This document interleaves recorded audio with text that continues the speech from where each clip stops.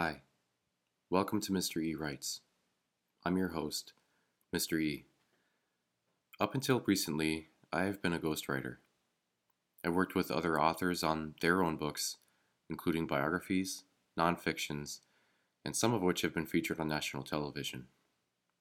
And you will never know which books those are, as I am a man of my word, or a ghost of my writing.